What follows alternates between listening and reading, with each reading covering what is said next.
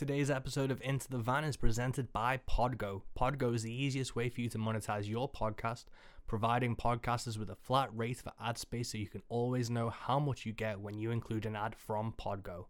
Apply today to become a member and immediately be connected with advertisers that fit your audience.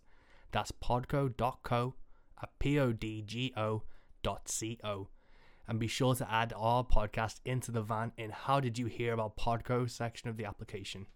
Rogue Radio, where rogues come to hang, with Alex Tempest and Bob Lothian bringing you the best in classic and modern country music. Hey guys, welcome to Into the Van. Today's episode is brought to you by Rogue Radio, the brand new show from Rogue Country. It plays all the best of classic and modern artists. So you have Buck Owens, George Jones, Waylon Jennings, Hank Williams, right next to amazing modern artists like Sarah Vista, Amelia Quinn, Kings and Queens, Rob Henry. You know, this is a truly all-encompassing show that just shows how great this style of music is.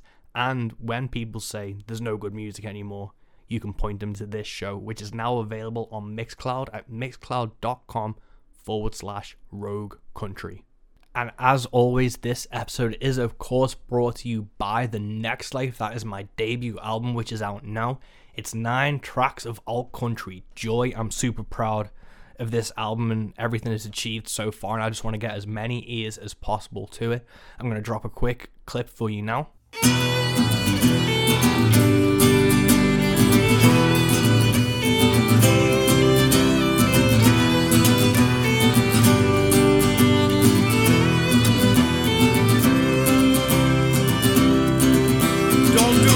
I've done, say a father to son, and let this worldly view grow. Do what you can and love what you do, for it's a long and lonely road.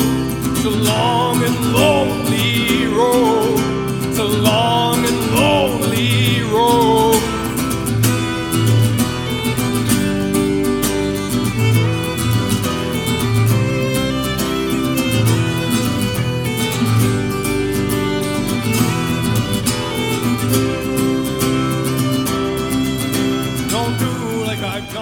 And that is one of the tracks off The Next Life that I really hope you enjoy. It's on vinyl, it's on CD, it's digital, it's on all streaming platforms, and all you need to do is go to mike333west.com and you'll be able to find it there.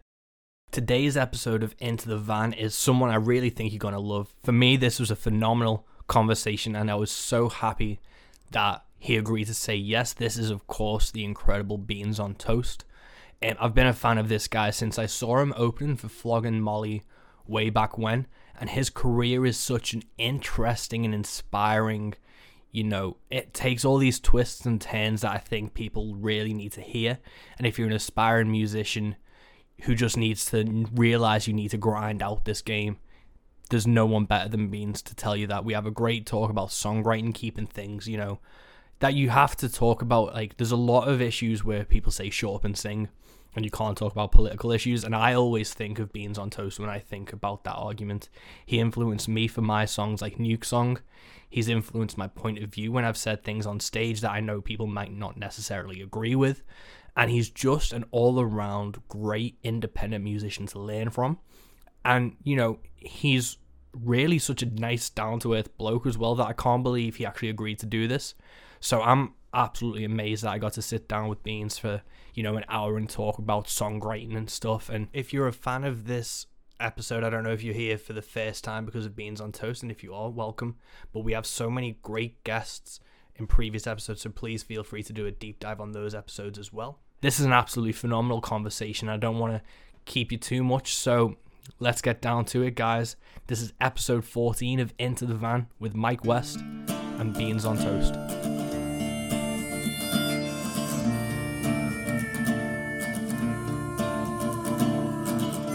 Welcome to Into the Van with me, Mike West. Cool, so we're rolling. Thank you so much for joining us. We're just talking about Gems on VHS. Is there anyone you're listening to at the moment, or anyone who's jumped out on your travels that you've been listening to? well, there's a new Bright Eyes album out last week, so I've been going through that. Big Bright Eyes fan, but I mean, I've been listening to a lot of music during, this year more than ever. I think. But a lot of country stuff. A chap called Gabe Lee is really good. Tyler Childers and Casper Allen, who's my favourite from the kind of Gems on VHS lot. His sort of long-awaited album came out. I'd only really heard his stuff off that YouTube channel. He had nothing online at all. His album was out week before last. So yeah, it's a really weird. I don't know if it's a trend or it's just by what happens, but it seems to be all these people who have been on Gems and that Western AF channel. They seem to only really have that 1 or 2 videos out. Then you try and find them on Facebook, and it's like 300 likes or something, and you're like, how the fuck have these people not been either not just discovered yet, but how do they not have that presence? Yeah, but it shows just how underground these singer-songwriters are at the moment.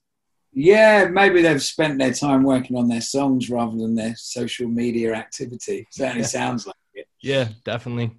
But what I wanted to talk to you was before, obviously when you agreed to do this, I got dead excited. So I went back and listened to your chat with Scroobius Pip on the Distraction Pieces, which was a couple of years ago now. Yeah. And I wanted to talk about, you said you were brought up on some of that older country stuff. What type of things were you listening to when you were younger?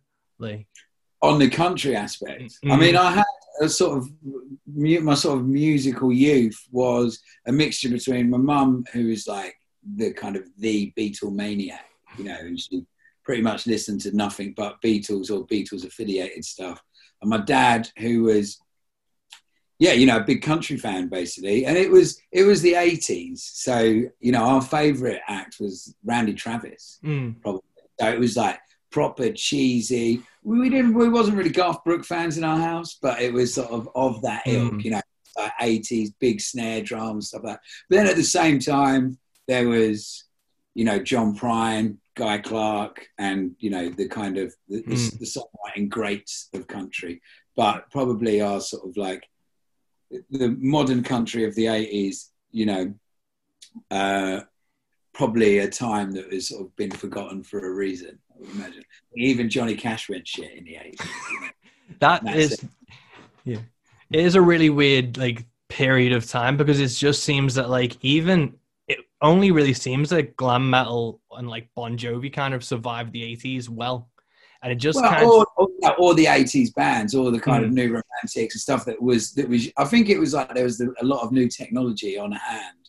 And if you was kind of doing country music, you just applied the technology to that, thinking that, well, this is exciting, because no one had really heard it before. So stuff like that didn't date well, but didn't age well, sorry. But,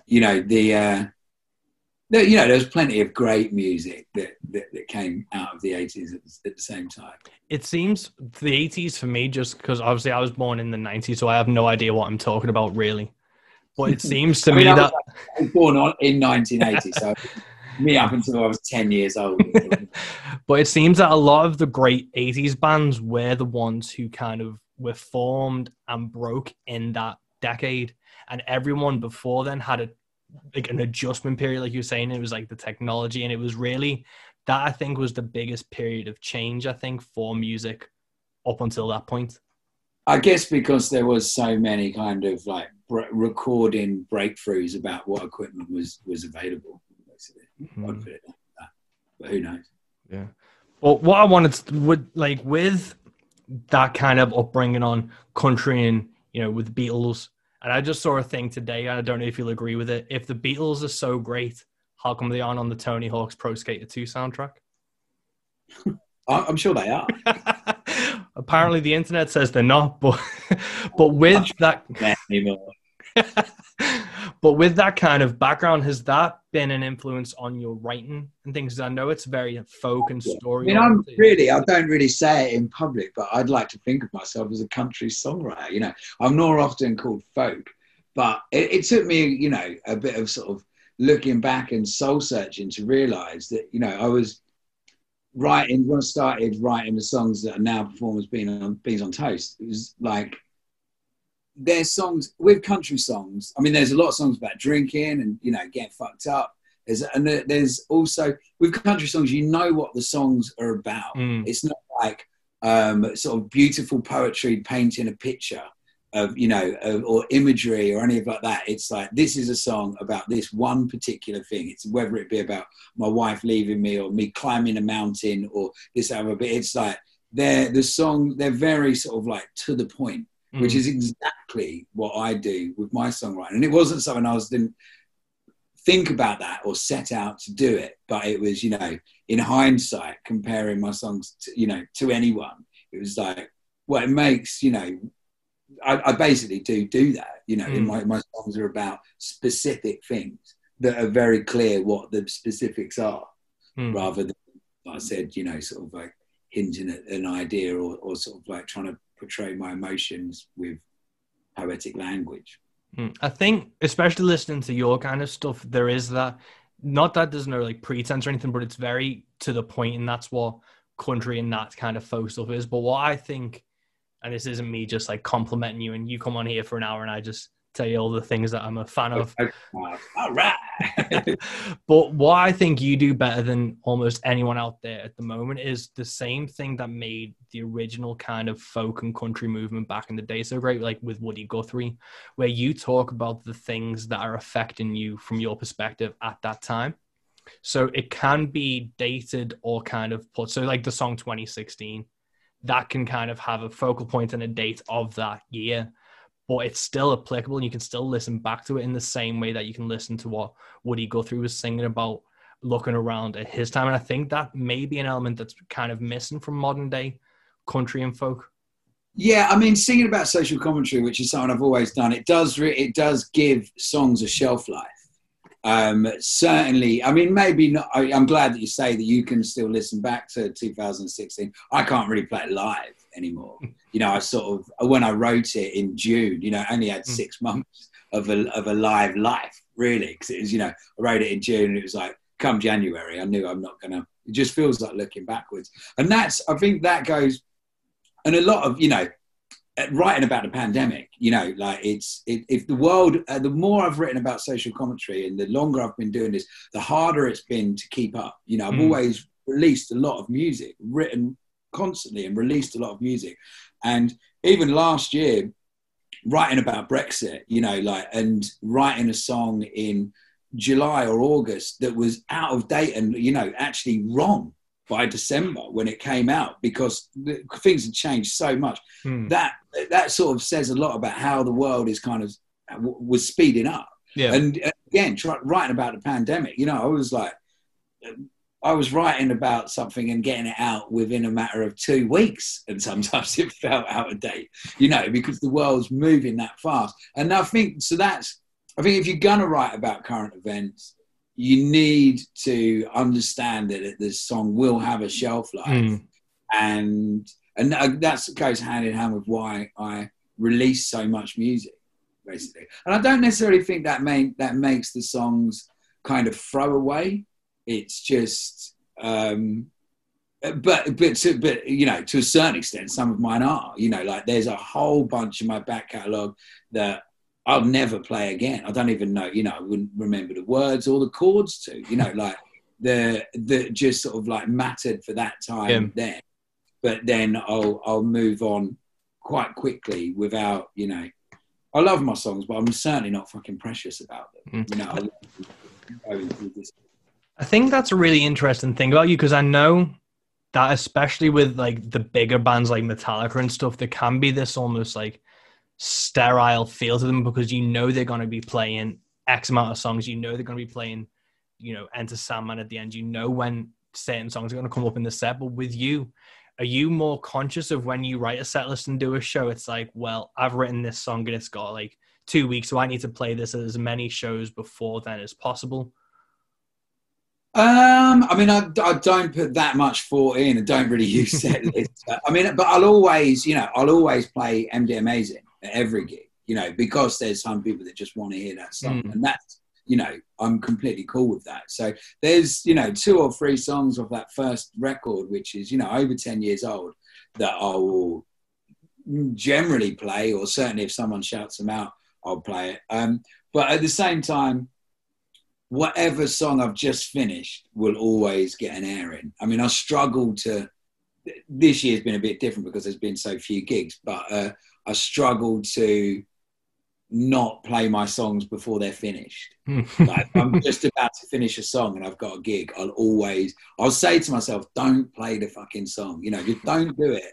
Just wait till you finished it and then you gig it. And then like halfway through the gig, I'm like, all right, who wants to hear a new song? It's not actually done, but I'll just, and sometimes that helps me kind of find out where the song's supposed to end or whatnot. But yeah, I mean, you know, it almost feels kind of redundant comparing what I do to what Metallica do.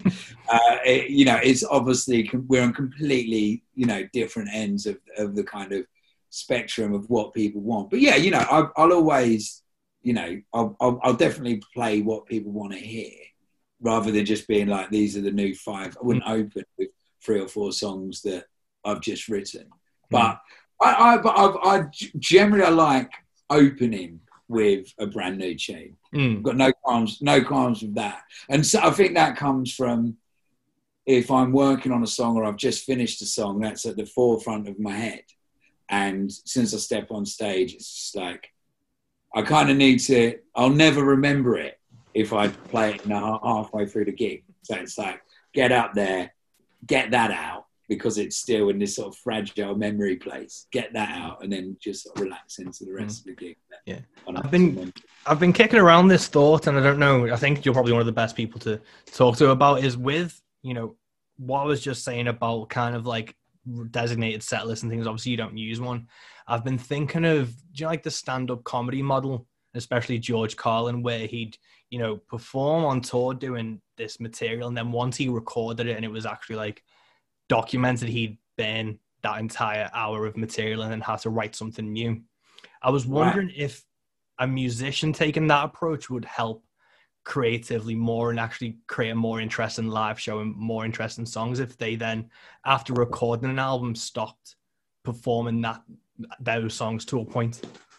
I don't think so. I mean, I love I love George Carlin. You know what, and that's a great idea. It's kind of you know, it's incredibly creative things to do. But I think the reality of what people go to a gig for is they want, you know, to hear the songs that they love, ideally as close to the recording as possible, really, because that song means something to them in life, and they want to feel them emotions, which so kind of it feels like you kind of robbing people of an experience a little bit, didn't it? I mean, with the kind of comedian thing, I remember like I can be repetitive, you know, on tours, because I talk a lot in between my songs, and on tours I can basically be telling the same gags, and there's something about it which feels a little rude.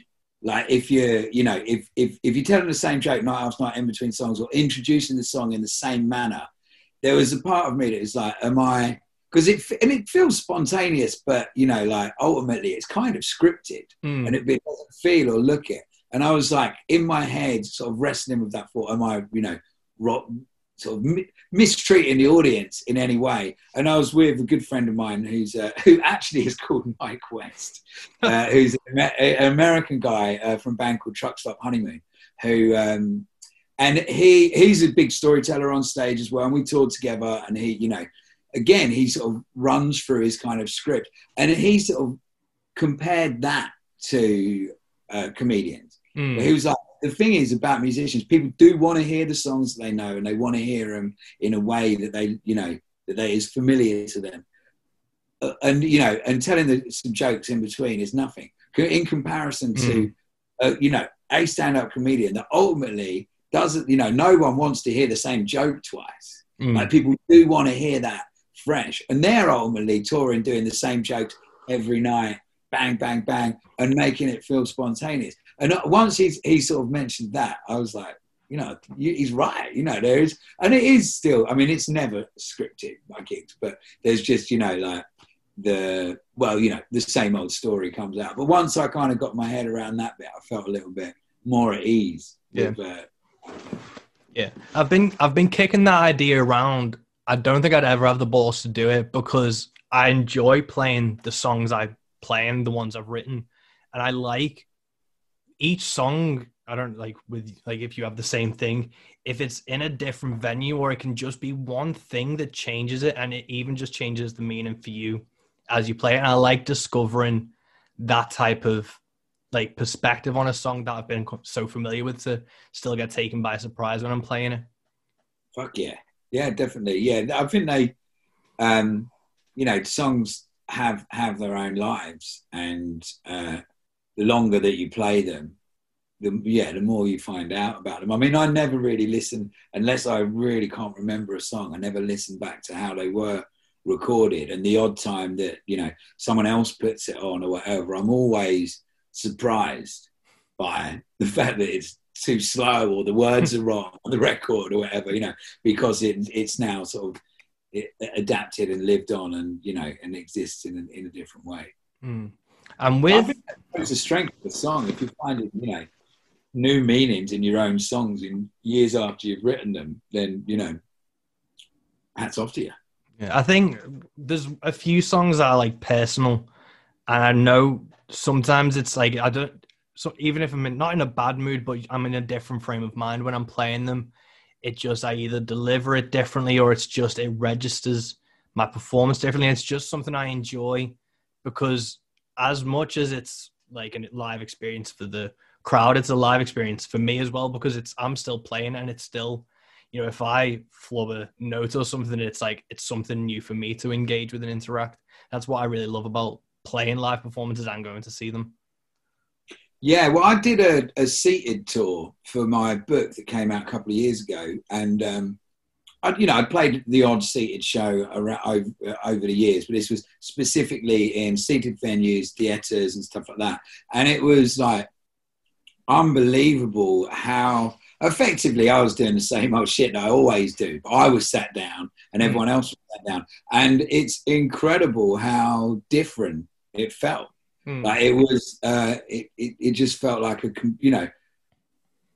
completely different gig than, you know, my gigs are always quite rowdy. I've got no qualms with people chatting and kind of, you know, like there being, you know, the rooms being quite sort of vibrant, and then sat everybody down on some people's. I found it, I mean, I loved it, but I felt it was really self-indulgent, like too much, like, and I worried that everybody needed the toilet all the time, you know, as I would, you know, in that scenario, like nervous to stand up and go for a piss. So I'd actually do, during the seated gig, that worried me so much, I did scheduled piss break halfway through every night where I went for piss, and everybody, just because I was just worried about the tension in the room. But it was so, you know, and again, the songs, which were the same songs, it wasn't like I was playing them slower or more gentler or anything like that. I was just sat down, and they took on a whole new life.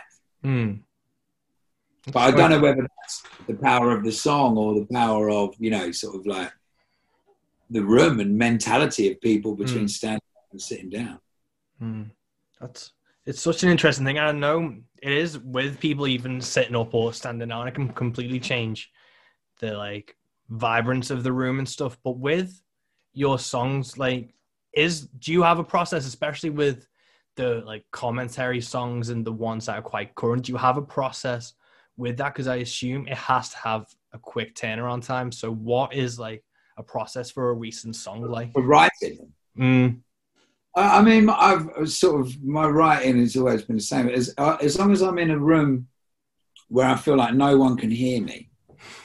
And so privacy, I guess. Just privacy and weed, basically. Smoke a couple of cigarettes and just sit. I feel like I would never sit at home and play my old songs or rehearse, and I don't really know how to play other people's songs on guitar, like maybe a few John Prine songs, but I wouldn't really sit around and do that.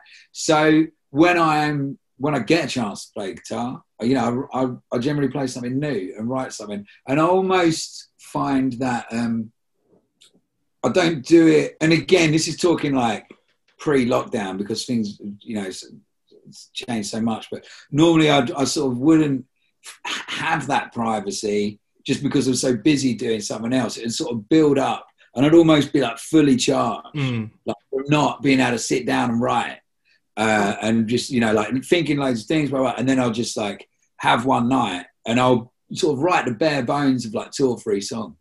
And then once, you know, like there's basically, it's a two process thing, whereas like I write the most of it and then it just goes around and round in my head for the next couple of days where it gets ironed out, and then, you know, just record it onto my phone or whatever, and then it's done, you know. And I find my favorite songs are write about pen and paper. I find you can just, you know, like I memorize songs as I write them. So, you know, the good ones that, you know, that just roll off the tongue, and then I'll just go round and round and round. Like I said, come back, it'll be done. I never, like, it's full moon tonight, isn't it? Like, I always like, I like writing around like lunar cycles as well. Like, I found it sort of, it sort of caught me out a few times. Like I'd sort of be like just finishing. I'd been having a great night, like again, like sort of deep in the middle of this song, and then I'd go outside and it'd be like, fuck, there's a full moon. And it caught me a few times that I sort of, and I've always had a bit of a thing for the moon and shit like that, but like because of that, I sort of started paying more attention to it, and as usual with them things, the more you sort of tune into it. So, and again, you know, like now that I've just, you know, for this year I've had so much time at home. You know, I was sitting where it's like full moon tomorrow, and purposely, you know, like get a guitar out and sort of go then. But yeah, that's you know, if there is a process, is that. But I think at the same time, I'm always writing, so that is the process. Really. And with stuff like 2016, was there an initial line or anything, if you can remember, that was the first kind of building block for that song, or something that kicked it off? I think the kind of songs come as, because going back to the kind of country thing where it's like the songs being definitely about something, I think the song is almost written the minute that I have the idea. It's like, that'll be and you know, out on the piss, I'm a nightmare, because someone says, well, someone makes a comment about something and I'm like, oh, that'll be a song, you know, you can write a song about that. And I sort of see songs everywhere, like in what people say and things that happen. It's like, oh, I could do a song about that, blah, blah. So it's like constantly like that. And some of them stick and some of them don't. I sometimes wake up in the morning knowing that I had a good idea. You know, there was something I talk about. I can't remember for the life of me what it was. But I think once it's like, what comes is the concept, and actually, and turning the concept into, you know, a 3-chord ditty is, I mean, I don't want to say easy, but yeah, you know, I find it quite easy. In fact, it's more than easy, really hugely enjoyable is what I'd say. You know, I really, really enjoy the process. I see it as a kind of magic as well. It's just like creating something out of nothing. And that can effectively be so powerful, you know, for me and potentially for, you know, for other people as well. But, you know, the amount of kind of, you know, distance that I've traveled off of my songs, which is that have come out of absolute thin air, you know, never ceases to amaze me. Yeah, I kind of believe, like, I'm not Buddhist, but I enjoy their text. And there's a guy called Thich Nhat Hanh who wrote No Death, No Fear.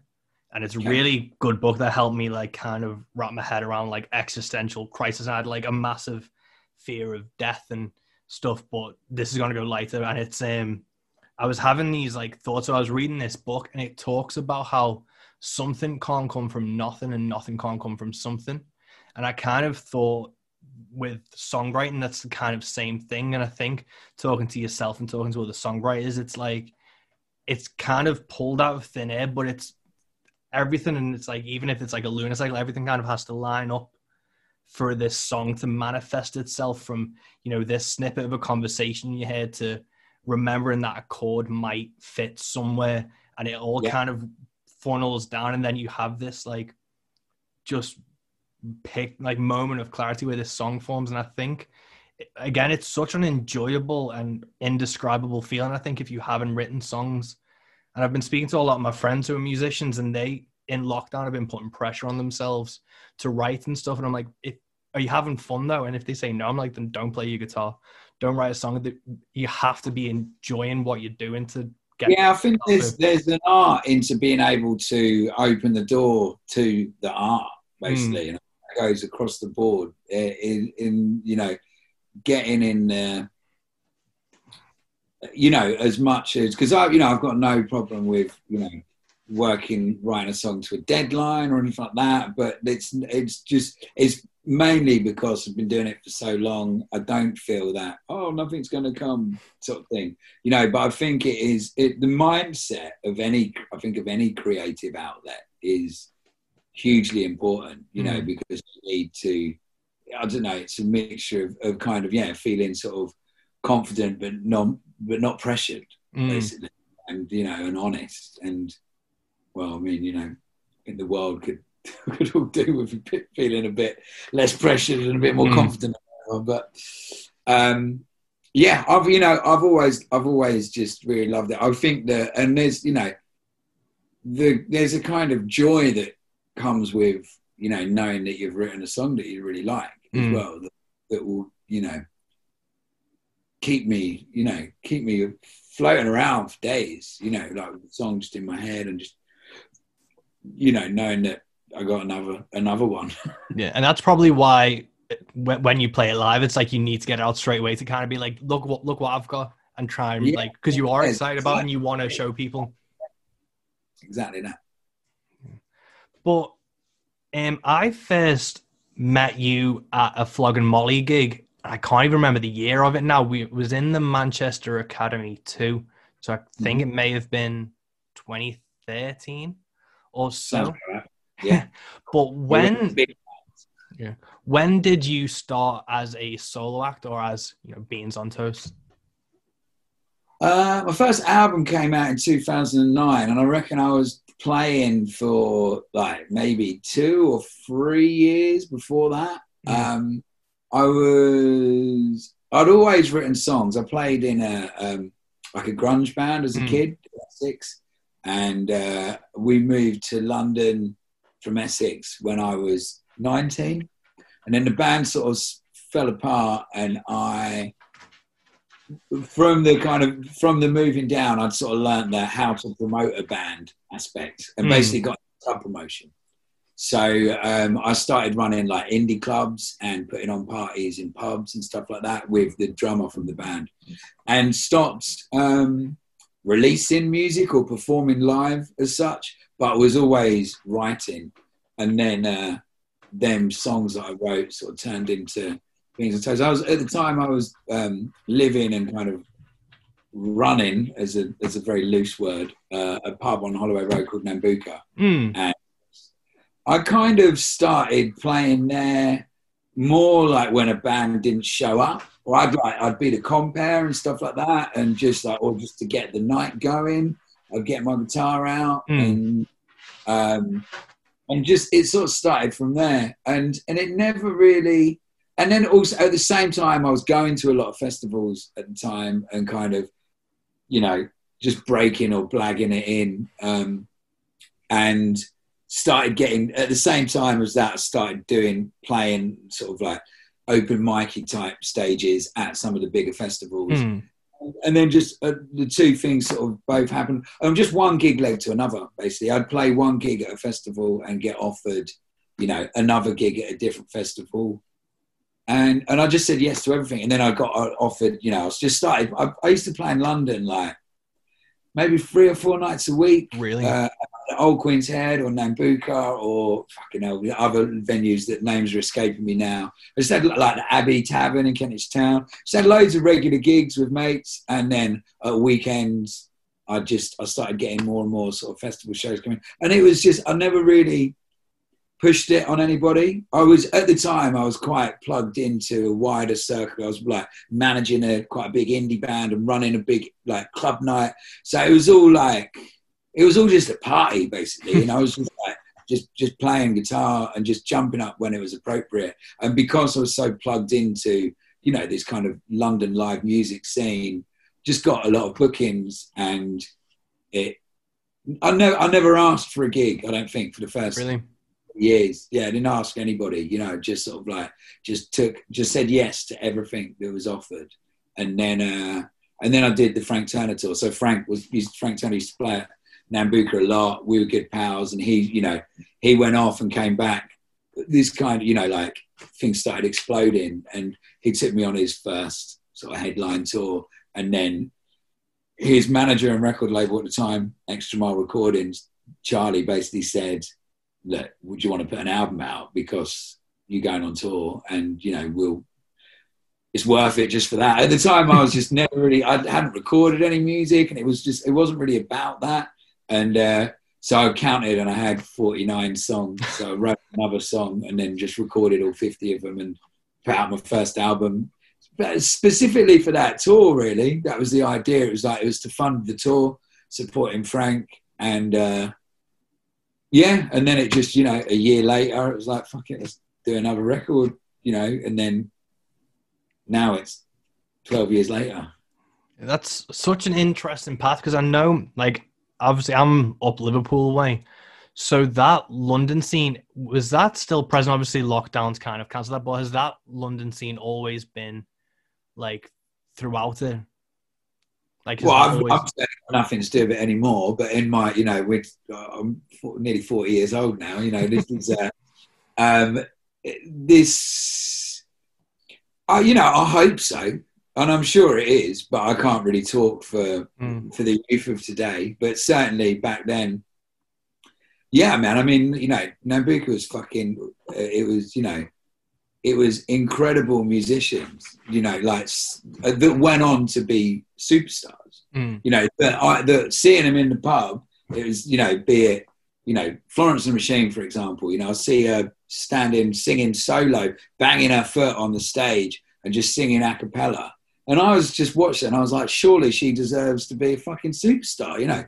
Listen to her, look at her, like, everything about it's just, and at the time, it was just like, seeing it happen makes me feel fucking amazing, because it's like, like, you can't be that good just in a small pub, banging your foot on stage, it was just mates, and it was just doing it. But I was like, this is good, like, and a lot of the bands from around that time, like, went on to be worldwide superstars, and it felt, because, and you can kind of see, it's easy to say it now in hindsight, there was a lot of bands that I thought were amazing that perhaps didn't, but, like, it was, it was a wonderful thing to be part of in your 20s, fucking off your head, running club nights and watching incredible musicians and kind of like, and seeing it all go well. But it was definitely like being so plugged into that, not as a musician, but just as a mate, fucking helped me. That's really been the kind of key to me being able to do what I do. Even like Ben Lovett from Mumford & Sons recording my last album in the Church Studios for nothing, one of the best studios in London, because he's a mate and he recorded the first album, and it was like, now he's in a massive band. He's like, fuck it, sneak in. Just come in when the band were recording, that Mumford were doing their album, and he was like, just come in on the weekend and we'll just make an album. It was like, and that's because of, hookups from back in the day. So it's still that kind of, the scene that was still lit is very much alive in what I do today. But I can't speak for, what the 20-year-olds are doing in North London. That's such an interesting, like, perspective and things. And obviously I think time will afford you to look back on that and, make more distinctions to be like, oh, that was when this kind of music and this kind of scene and all these people were being creative and being noticed for it. And that's, I think, something that's kind of not forgotten about, but kind of with all the grassroots venues battles, especially at the moment that happened, it's a lot that kind of gets missed out or ignored for where these bands come from. Because obviously with X Factor, Voice, or whatever, there's that avenue which is highlighted the most. But, Florence and Machine was in pubs like way back when, and those pubs and those venues still need to be there for the next generation to come up through. Yeah, of course, and I don't think, like that TV singing contest shit, anybody really, it doesn't really, no one gives a shit about that anymore, do they? Like, it's got people, I mean, it obviously serves a purpose, but people know now that it doesn't really have any integrity. I think it's starting to seep through, and the cracks are starting to show a bit more as you kind of don't hear from anyone after they kind of win, or you don't even really hear like them winning. Yeah, I never really pay any. I see stuff like that, like fucking, junk food and adverts. The less I know about it, the better I feel, basically. So I try and stay well away. But I think as far as sort of like small venues, it's like, like bands exploding can do such amazing things for their either their towns or cities, or their venues, that they've come up through, which is, just a reason to celebrate art. The fact that I'm trying to think of a good example, better than, obviously Sheffield's had a bunch of bands, but so Sheffield, for example, be it Pulp or the Arctic Monkeys or whatnot, over the years, from producing so much music, has given that city so much life and so much reason to create more music, and that's why the venues there are really good, and it's also why the city stands above a lot of the cities of a similar size around it, because it has more culture, more venues, more success. It's like, and that's because, I don't know, it's the chicken and eggs, isn't it? Did the band come before the, before the excited city, or the other way around? But let's hope that the venues can fucking survive, or because if you pull the plug on it all. Saying that, I'm so glad we're not talking about the pandemic. I must say, I feel like I've talked enough about that. It's nice to just sort of like step outside of it for a second. Yeah, I've kind of been conscious about, like, this podcast started in March, and I recorded the first episode with Sean James on his last gig before like everything got pulled because of COVID, and we talked about it briefly on that, and I've had a bit of a chat, but I try and keep the COVID and pandemic talk to before I hit record, because I don't want this to become like a that puts a time limit on it as well. I don't want it to be like the Samuel Pepys fucking diary of like the Plague of London. I don't want it to be like a catalogue of the pandemic. Plus, if anything it needs at the moment, it's probably less opinions on it, isn't it? So we'll stick to what we know a little bit more about, maybe. Yeah, but it has been a conscious effort to not make this a doom and gloom conversation about musicians during this pandemic, because musicians are something to be celebrated, and even now people are going to be finding ways to create. And I think, if the worst happens and venues do close and things, no venues doesn't mean no musicians. It just means those musicians will find someone else to play. I mean, music isn't going to stop being made or listened to, is it? Fuck. No. I mean, it's just an absolutely insane thought. And that's not, like putting down all of the many people it takes to put on a show and whatnot. But, it's still, of course it will survive, like in one way or another. Like I did a gig, I think it was late last year, and I didn't even use a PA system, and it felt like it was the closest I've ever felt to feeling like an old, like, troubadour, like, musician from way back when, because it was literally, I was leaning against the bar with my guitar and kind of wandering around the pub, because they were like, you can go play in that corner over there, there was like a stack of 8 chairs. It was next to the fireplace that had a fire guard on, so it was like a foot of space. I'm already 6'2" with a guitar and another guitar in case. And I was like, do you mind if I just wander around? And he went, no. And I was like, fuck it then. And with even just that one little experience, I know that if a venue or something can't have music, if I have to play on my street corner or my doorstep or someone else's doorstep, music's still going to happen. Yeah. And I mean, I don't know, anything I'm going to start talking about the pandemic now, which I just said I have not to. Yeah, of course it will survive. I'm not one of them people that believes that, it's like, in times of trouble, you get good music. It's like, fuck that. I'd much rather have, just only be able to write songs about, being on the beach watching the sunset, because the world is such a glorious place. There's plenty of other things to write about. But I think yeah, it's a tough time, but I also think that a lot of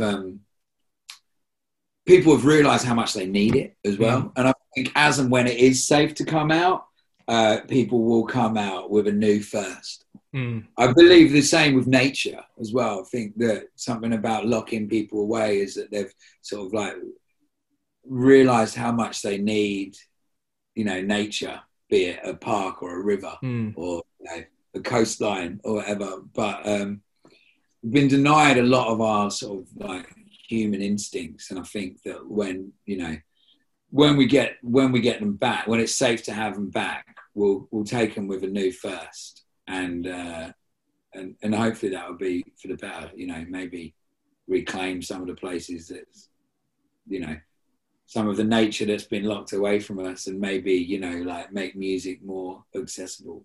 Yeah, hopefully. And I think, you know, that's, you have to think positively and you have to think optimistically, and that's what I like about your music, and that's one of your influences on me, is to give, like, look at the world critically and speak like from your perspective, but always end on either a positive or end on a call for action or end on something that's not just and it's shit.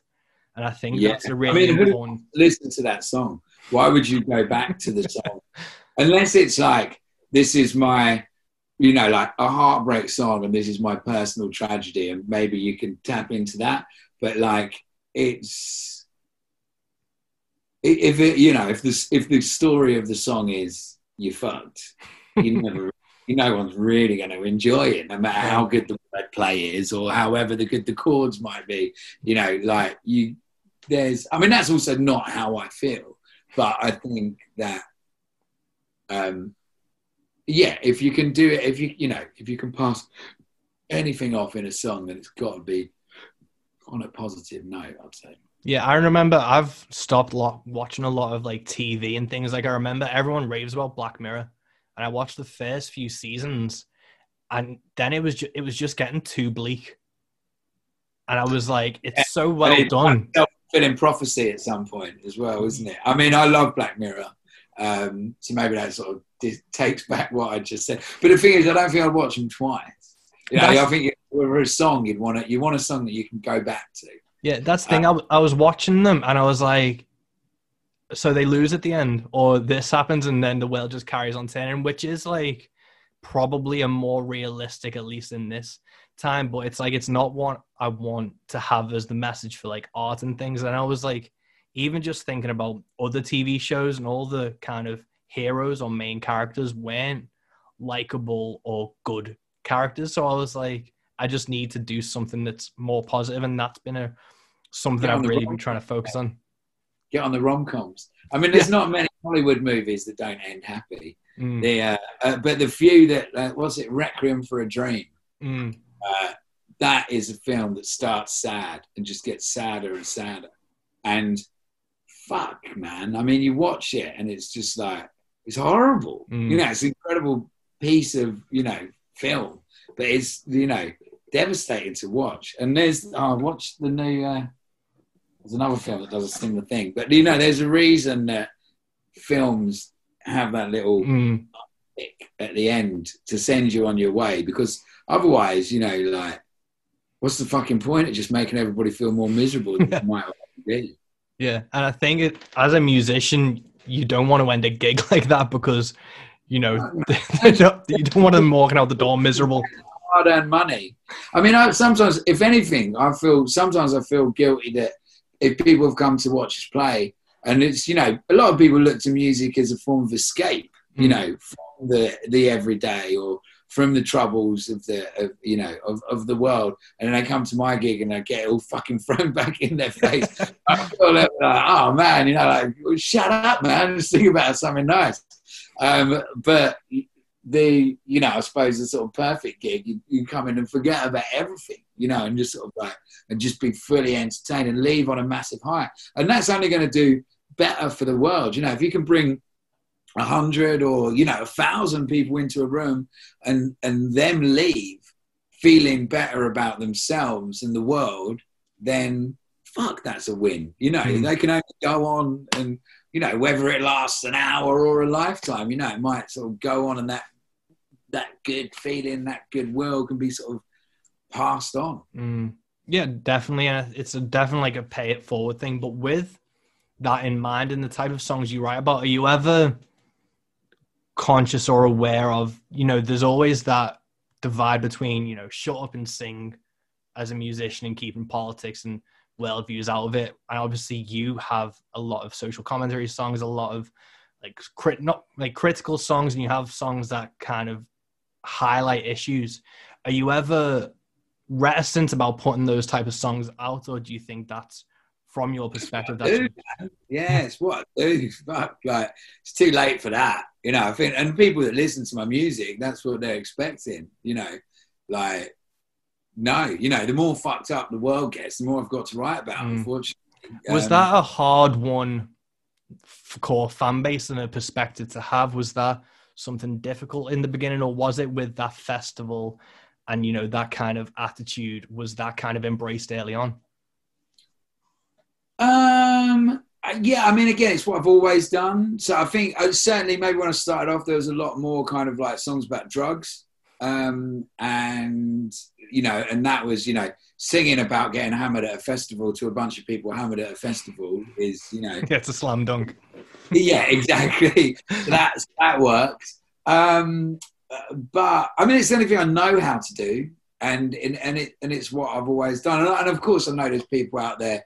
I've always known it's not for everyone as well, you know.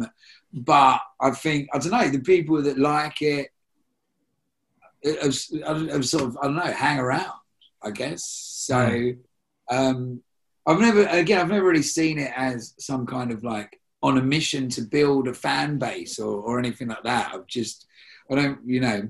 don't take any of that into account when I'm writing.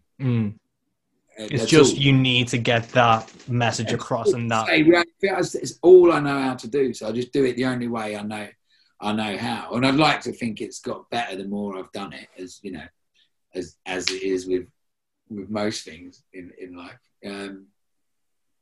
But yeah, I'd never sort of question, you know, what's good. Like I said, that's what I do. It's not like, oh, you can't talk about this or you can't talk about that. If anything, it's like, fucking, you know, talk about it quickly. Talk about it. No, that's the best way to be. And with, you know, Beans on Toast being the moniker and stuff, do you think as a solo act, and obviously you have band members come in with, like, I think, does Ten Sheds play drums with you? Piano, and he plays on your band, and you get musicians in. Has Beans on Toast been helpful as a name for, you know, playing in as a solo artist and stuff? Because I kind of think, you know, there's artists like the White Buffalo and Amigo the Devil and Beans on Toast that have this name that doesn't necessarily imply a solo act. So do you think that helped at all, like, early on, or? Yeah, I don't know. I mean, I think the name's probably helped and hindered in equal measure. You know, I've had to explain it a lot more than I ever dreamed I would when I come up with it. I think initially I was probably the name for a band, and then I just started doing it solo before I sorted that out. And, you know, it can, sometimes it's me, sometimes it's a band, sometimes it's a duo. But I've sort of, with Adam, who books my shows, you know, like, that's, no one else gets to decide that, if you know what I mean. We book Beans on Toast and I can come and do whatever the fuck I want, is the general kind of, just because it changes, you know, to, without me knowing. You know, well, not without me knowing, but, you know, I can't necessarily prepare for a gig by saying, oh, I'd never put full band in brackets or a duo show in brackets or anything like that. It's just, wherever it is, it's billed as Beans on Toast, and then, you know, like, you'll get whatever's the plan of that day. So I guess it's for that, you know, yeah. But again, yeah, never thought about that.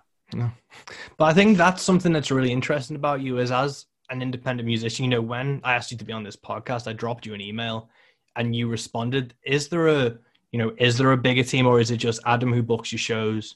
It's me and Adam, basically. He does all my bookings, which is, you know, the main kind of the work that needs to be done, basically. And I'm awful as much. I did get back to you, but I'm pretty bad at getting back to people, in all fairness.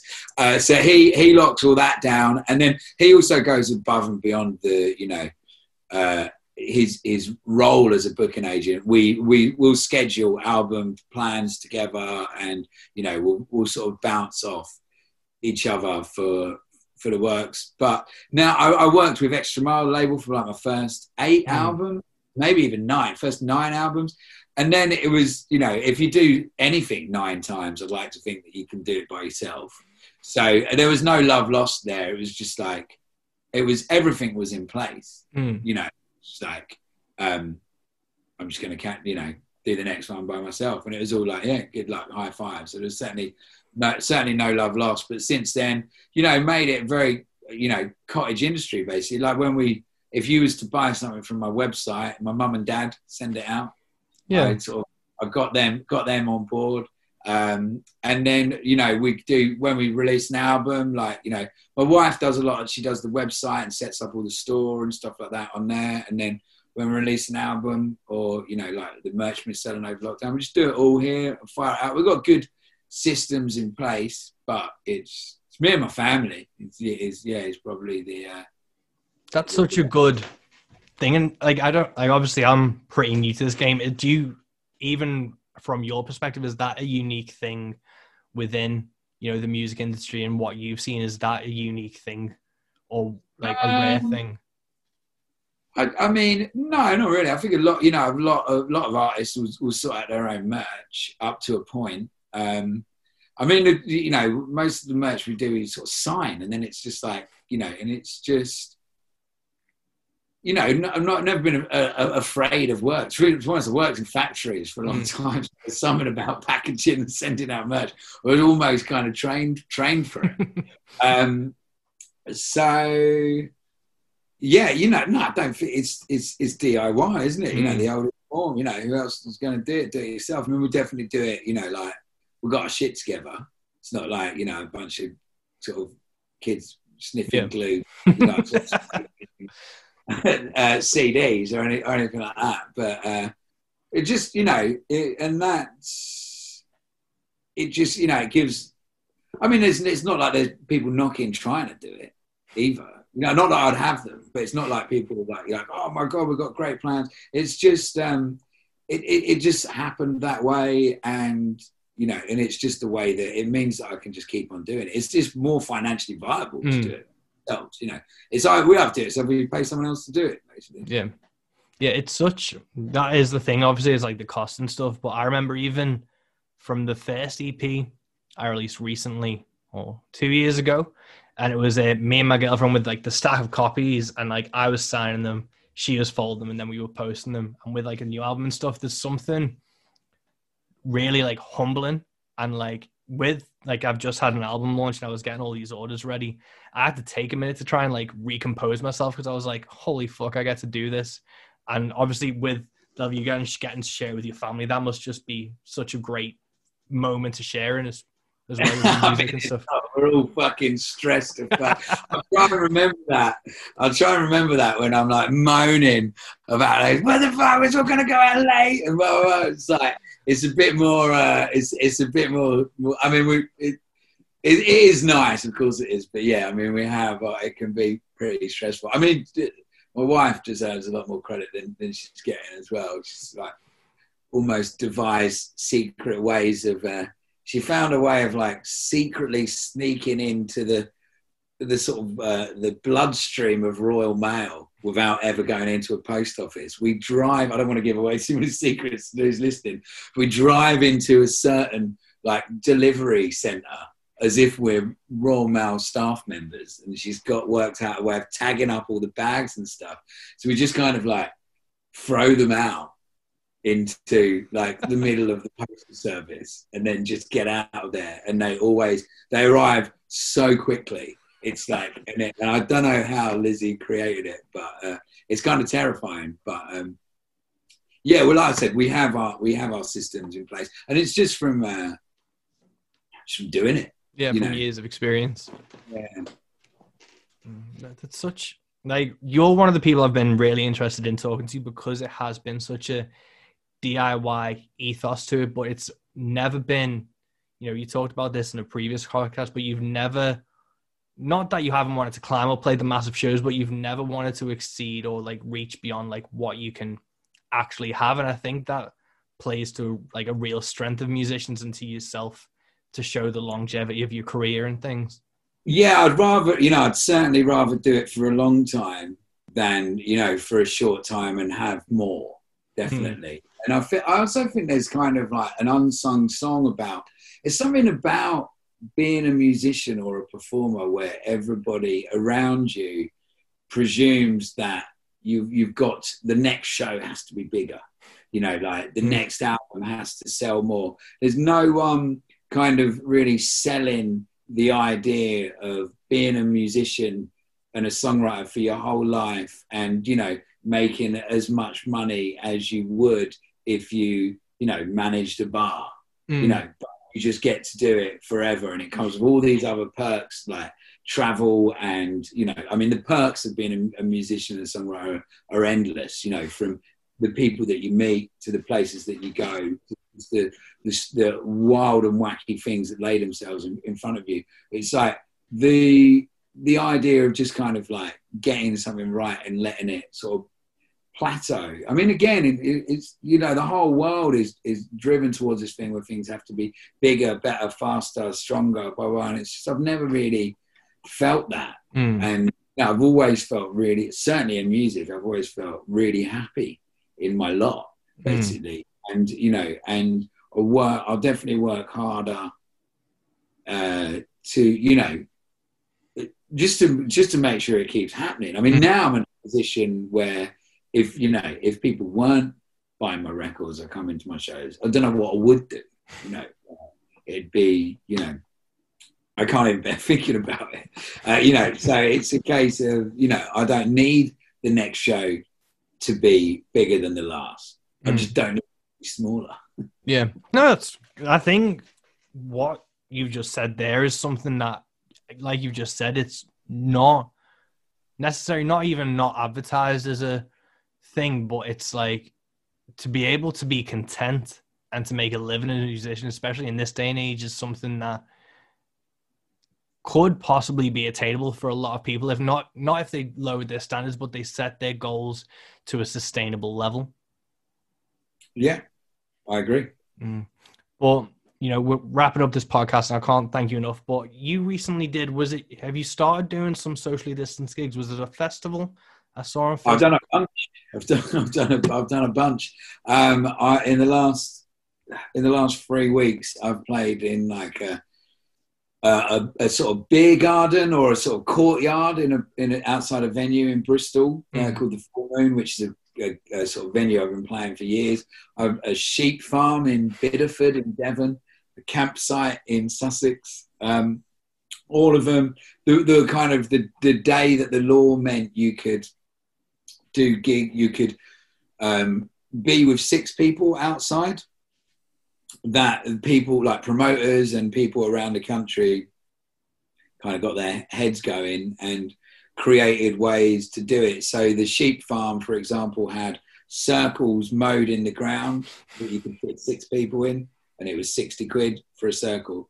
So you come, and you went down and you stood in your circle and you went to the bar and bish bash bosh, and and that was one. The other one was the same thing: 6 people on a park bench in Bristol. 2 shows, like one in the afternoon, one in the evening. So it kind of worked out with getting more people around and doing enough tickets to make it work for everybody and stuff like that. And then campsite, which I've done a few these sort of campsite gigs where they're running at like 10-15% capacity, lots of space, loads of cleaning aspects, more sort of camping, but then people can sort of mini congregate on park benches and whatnot, play some songs to them. I think, and there was like that, the minute that the laws were relaxed and people started inventing these things, of like the bookings came in for me quite quickly, because I think ultimately people were trying to do something outside where they could sell booze and play music and people would sit down. And that's quite niche, but it fits me. you know, like drinking music that you can sit down to. It's like, so within that niche, it was like, I got quite a lot. To be honest, I was like, fuck, game on. I thought it was going to be bookings every weekend until the winter came. But it was more like a lot of people just acted really fast. Like, I haven't got, as it stands, I haven't got anything else booked in the diary. I've got tours on standby waiting to see what happens. But yeah, you know, I have been out, and I have to say, the more I've been out and the more I've been with strangers and in scenarios that I don't know, seeing people react, the more hopeful and sort of positive I feel that the way out of this pandemic is going to be fast. Fuck it. You know? I'm probably naive. You know, I've been naive for the whole thing. I've been pretty, you know, always thinking like Glastonbury will go ahead, Boomtown will go ahead, and that. And now I'm like, everything's going to be fine. But still, you know, like seeing human beings out there and actually just being out and seeing people just release, you know, from the lockdown and whatnot has made me, it's given me a great, you know, feeling of hope. Oh, that's amazing to hear. And obviously you've got tours planned for, like, it seems like everyone's just kind of like on the starting blocks of a race, just, you know, rocking to like. We've denied a lot of our, you know, natural human instincts, and when we can have them back, we will, and you know, we'll fucking love it. And do you have anything? I know you've done a book and things. Is there anything on the horizon in that aspect, or is there any new music that you're going to be working on and releasing? Yeah, I mean, yeah, I got two out. Normally, I release an album every December, but I'm releasing 2 albums this year. So I got the one album just about the pandemic, 5 songs which have been out, and 5 which are unheard, that are all written and recorded just at home here. And then I've got another album which is got nothing to do with the pandemic, that would have come out anyway. And again, because we were saying about, you know, short shelf life and whatnot, I think it's interesting to have a sort of capsule about how I felt about the pandemic. But at the same time, I don't want that just to be the, you know, like the album. So the other album, which I was always planning to sort of write and release, it will come out on my 40th birthday, and it's more of a kind of a sort of whimsical autobiographical album, like looking back. There's a song about my teacher from school, a song about like being 10 years old at a village disco, and songs about, you know, my 20s in Camden and stuff like that. So I sort of, yeah, looking back, quite a personal record as well. So they'll both come out side by side. Was that autobiographical one, was that harder to write, or was that something that was a cathartic experience for you? Like, yeah, I actually wrote it. I wrote it before all this shit was going down. I did think I was going to expand on it, but I wrote it really quickly. I always find that I generally finish my records about now, initially about to, you know, send these records into mixing and mastering and stuff. But they always find that finishing a record, the bit between finishing a record and releasing one, is generally when I write a lot. Because it's the kind of limbo where you're not supposed to write then. You're supposed to be thinking about the new record. So I actually, I wrote most of the non-pandemic album, and was intending to expand on that. I think it's going to be 9 or 10 tracks, but I probably would have been more like 15. But then when the pandemic hit, I didn't really feel like musically going down this sort of like, it just felt pointless to write songs about me being a teenager or whatever. It was like, fuck that. So I was sort of more concentrated on the sort of matters at hand. So generally and I think it's just good to separate them. And there'll be musically, one of them's, you know, like full band, big production, you know, a record, and the other's just me whinging about 2020. Well, I can't wait to hear both. I'm going to let you go because, you know, we've hit the hour mark now, and, you know, I can't thank you enough for your time. Like I said, I'm a huge fan. And I'm glad we didn't just talk about the pandemic as well. I thought that was what I was going to do. So talk about songwriting away. Yeah, well, thank you so much. Hopefully I'll get to catch you if you're ever in Liverpool again. We'll get to sit down and do part 2 of this. But thanks so much, Jay. Let's do it. And there you have it, folks. That's episode 14 of Into the Van, Into the Bag. I wonder how many of you guys actually listen to this end part after the podcast and the interesting bit's gone, but if you've stuck around, I really appreciate that. Yeah, go listen to Rogue Radio, go listen to The Next Life, go listen to fucking Beans on Toast. He's such a fucking brilliant artist. I'm such a fan of his.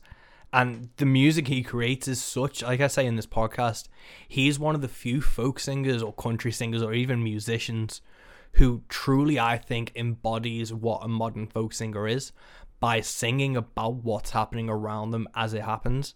I think very few people do it as well as Beans. So go listen to his music. Go back and listen to episodes of Into the Van. Go listen to other podcasts that Beans has been on. Yeah, just keep supporting live music and podcasting and music and creative people. And, you know, just have fun with it as well, guys, for fuck's sake. If there's anything you need to be doing, it's to have fun. So, until next time, take care.